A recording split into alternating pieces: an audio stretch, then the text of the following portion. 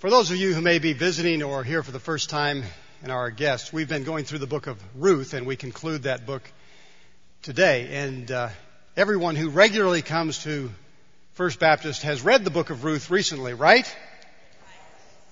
Everyone who regularly comes to First Baptist has read Ruth recently, right? Right? All right, that's good. Last week we left off Boaz and Ruth early in the morning as Ruth headed home to Naomi and as Boaz left to go to Bethlehem. Boaz had promised not to rest until he resolved the matter of Naomi and her property.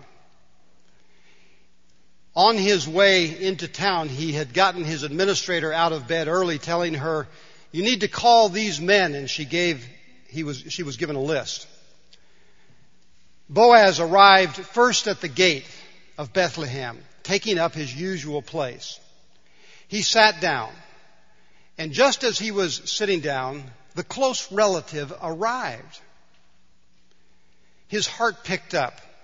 Trying to sound as calm as possible, he waved and said, my friend, come on over here, sit down with me." One by one, the men his administrator called all arrived at the gate, and he motioned them to gather around him. He turned to the close relative.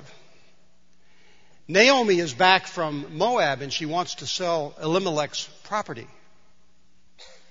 I thought you should know about it and buy it today because the witnesses are here. You are the first in line for it, and if you want to purchase it, do so. If you don't, let me know. I'm the next in line." "Be glad to," was the close relative's response. "Let's do it." Boaz breathed in deeply and said slowly, "By the way, just in case you didn't know, on the day you buy the property, you also take Ruth, the Moabite, the dead man's widow, so that the name of the dead and the property can remain together." Boaz was holding his breath now, watching closely. What was next would determine his future and possibly break his heart. "Really?" questioned the close relative. "If I have to take Ruth, I cannot buy the property because that would endanger my children. You're next in line. Go ahead. Purchase the property. I cannot do it." Boaz tried to not react too quickly, so he waited and slowly exhaled. Well, I suppose I could do it." More waiting. "Go ahead, Boaz. You know you can afford it. Buy it." And with that, he took off his shoe and handed it to Boaz and said, "Go ahead." And the deal was sealed. Boaz could hardly contain himself. He took the shoe. He turned to the 10 men gathered around him and said, "Today you are witnesses that I have purchased the property of Elimelech from Naomi and from Chilion and Mahlon. I also have acquired Ruth the Moabite, Mahlon's widow, so that his name will not disappear from the family and from his village. You are witnesses." And everyone agreed. The deal was done. Boaz had kept his promise. Everyone wished him well. They said things like, "May the woman in your house be like Rachel and Leah. May you build up Israel. May you live long and prosper, Boaz. May you have as many kids as Perez." You know how many he had. And with that, the men all stood up and hugged him and kissed him, and they left the city gate. So, Boaz and Ruth were married. They made love. Ruth became pregnant. A baby boy was born. The women of Bethlehem came to see. They came to see Naomi as she held the baby on her lap. And they named him Obed. And everyone praised God for providing for Naomi and Ruth security and joy and a future. And did you know that Obed was King David's grandpa?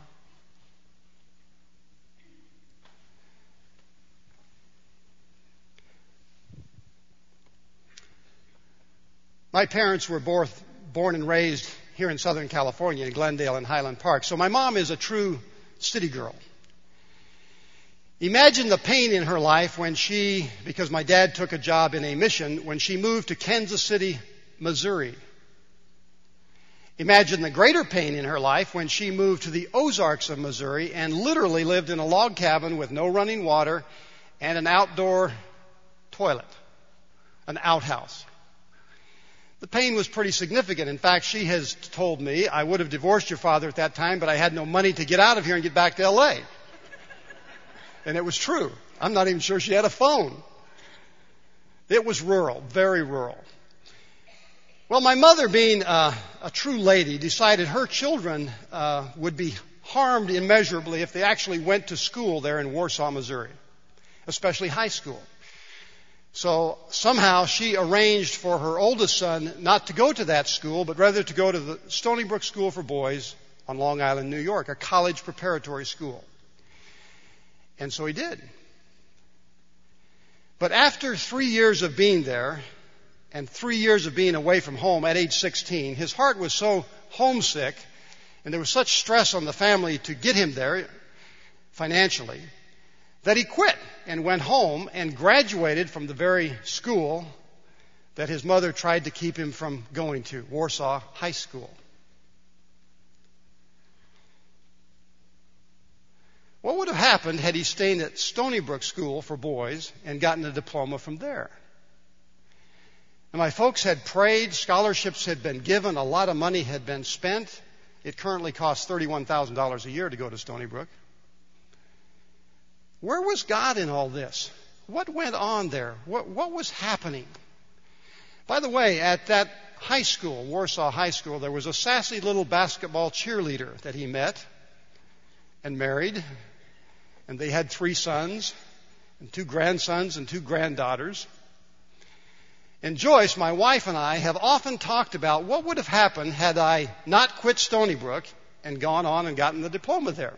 There are very few things in life I regret as I look back over my life. But one of them is, why did I quit? Why didn't I stay at Stony Brook and get that diploma?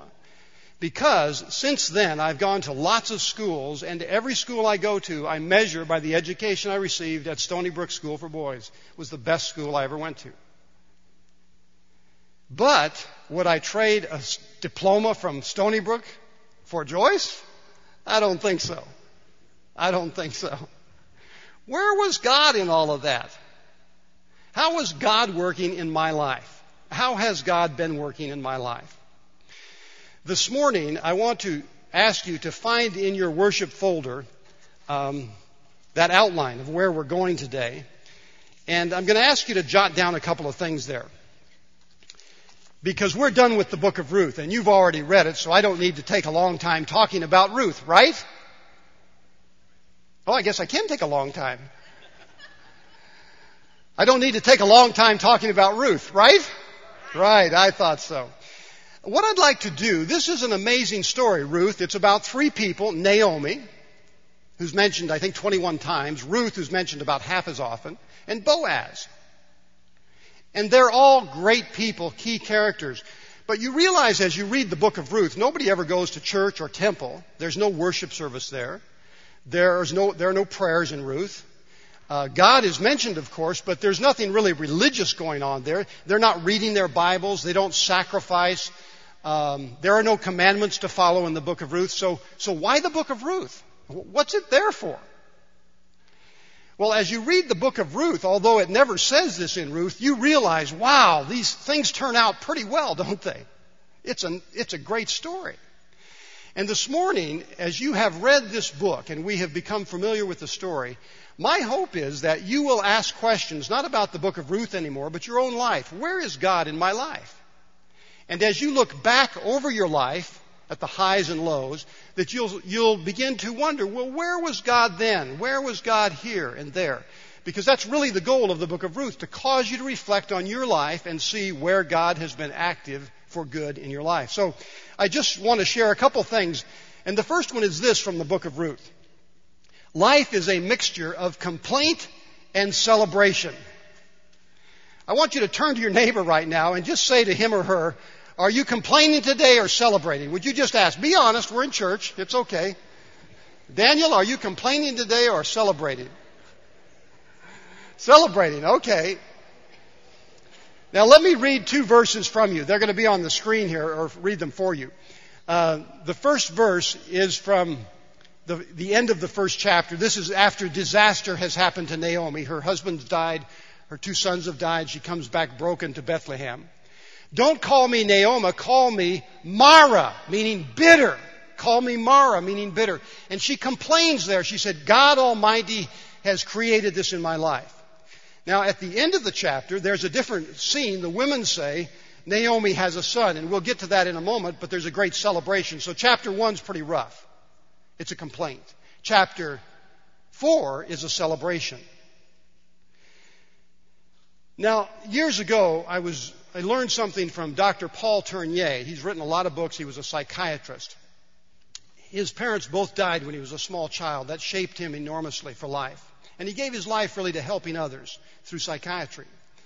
A wise Christian man. And he wrote this, and it's in your worship folder. You might want to memorize it. He said, life is an odd mixture of unhoped for victories and unexpected defeats. Victories, defeats. Lamar Odom is a superstar. I mean, what could be better than playing for the NBA? It'd be just great to play for him. But what could be better than being a star in the NBA? What could be better than playing for the Lakers in the NBA? I mean, I'd say there's a lot of victories there and a lot of money. So Lamar Odom certainly has his victories and celebrates. But recently he was interviewed and there was no smile on his face because he had suffered a crushing defeat. On June 28th, while Lamar was in New York visiting relatives, his 6.5-month-old son, Jaden, died in his sleep in the crib. And Lamar came to talk to the reporters just a week or 2 ago with a Bible in his hand and talking about this defeat, this tragedy in his life. Life is an odd mixture of unhoped for victories and unexpected defeats. And this morning, as we wrap up the book of Ruth, what I have said, first of all, life is a mixture of complaint and celebration. And I want to give you permission to complain to God, okay?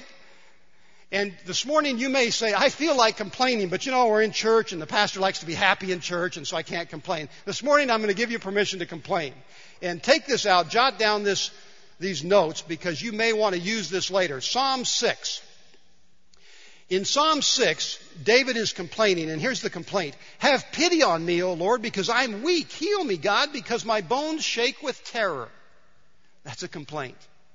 Or, my soul has been deeply shaken with terror. But you, Lord, how long? Or in Psalm 13, that's another one. Jot down Psalm 13.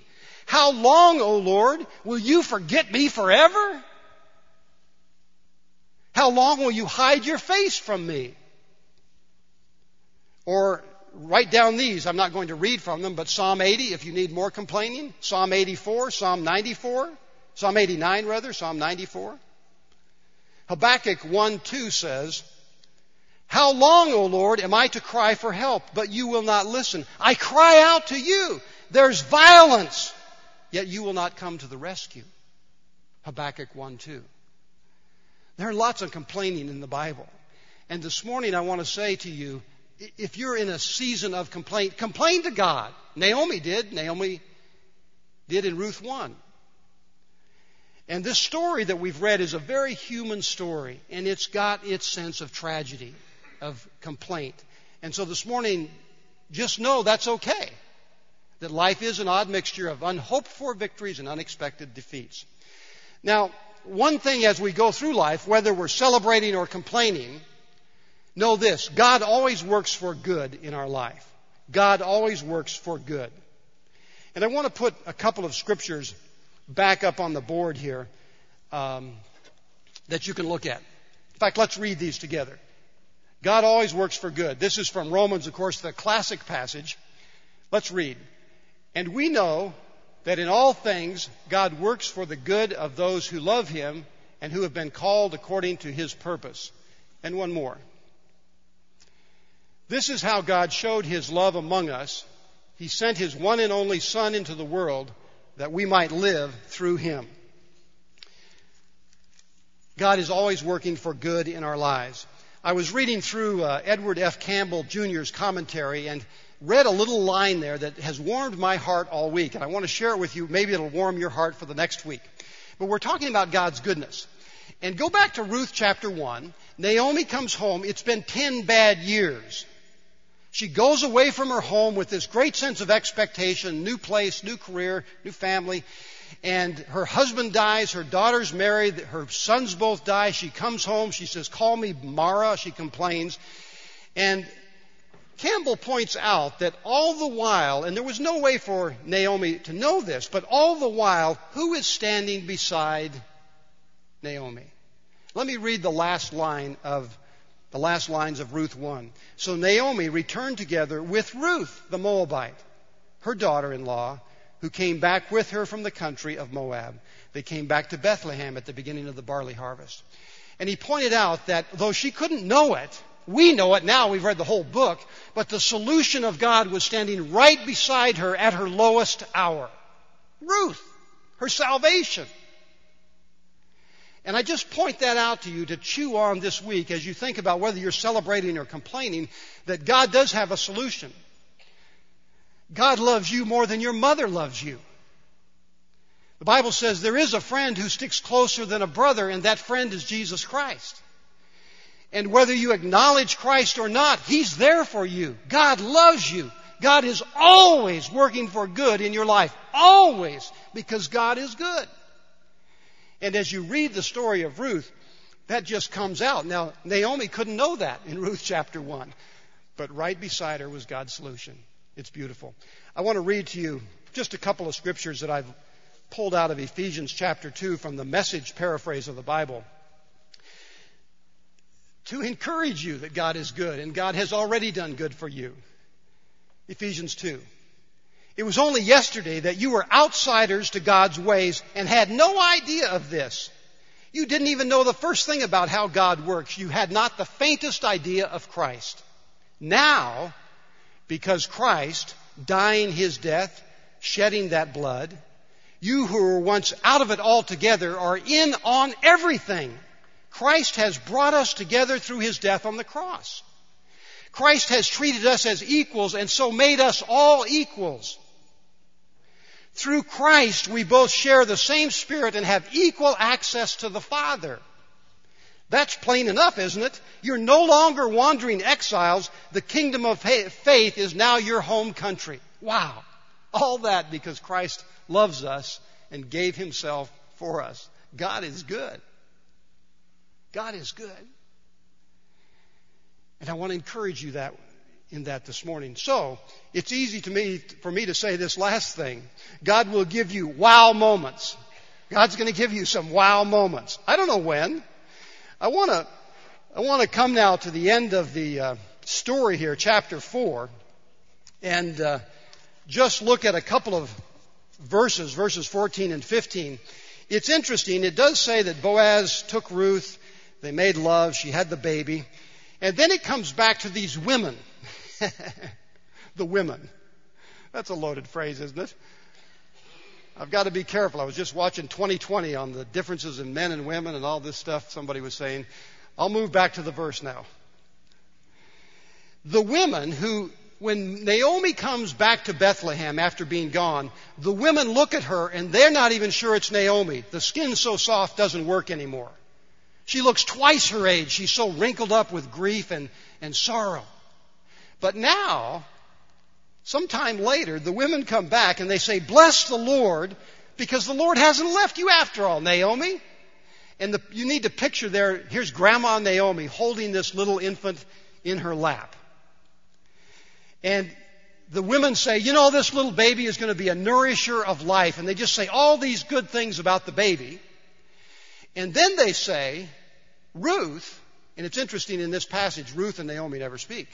The women say, Ruth, who God gave to you, is better than 7 sons. How many sons had Naomi had? 2. They're gone. But Ruth is better than 7 sons. And then the women name Obed. I don't understand that, but the women name Obed.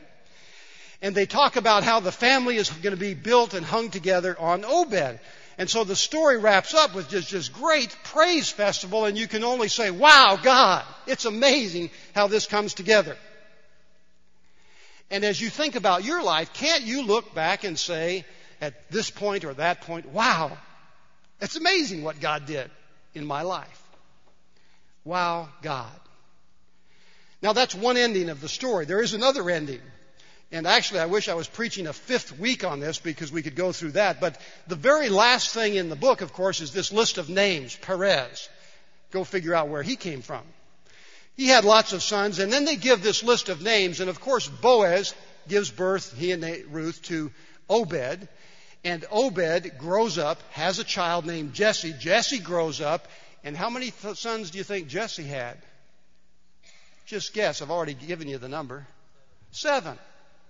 Weird, huh? He has 7 sons, and the last son is named David.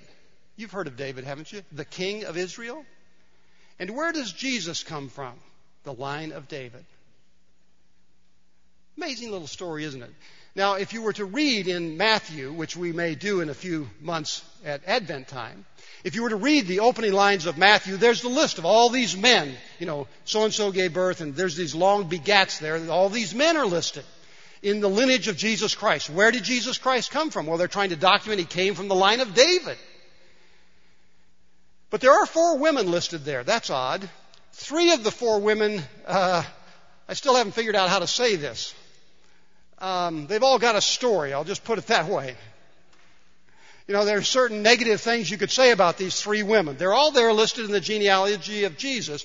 But one woman just shines like a bright, shining, righteous star. Who is that one woman? Well, she's a foreigner, a Moabite, Ruth. Right there. Wow, what a story. Only God could do that. So this morning as we conclude, I want to encourage you to think about your life and move on from Ruth now. As you look back over your life, how has God been involved in your life? I know how God's been involved in my life, getting me out of Stony Brook so I could meet my wife. How has God been involved in your life? Because He has been involved. And there will be those moments of celebration, victory moments. There'll be those moments of complaint and concern. But God is always working for good in your life. And when you look back, you'll be able to say, wow, wow, wow, God. Let's pray as we prepare for communion.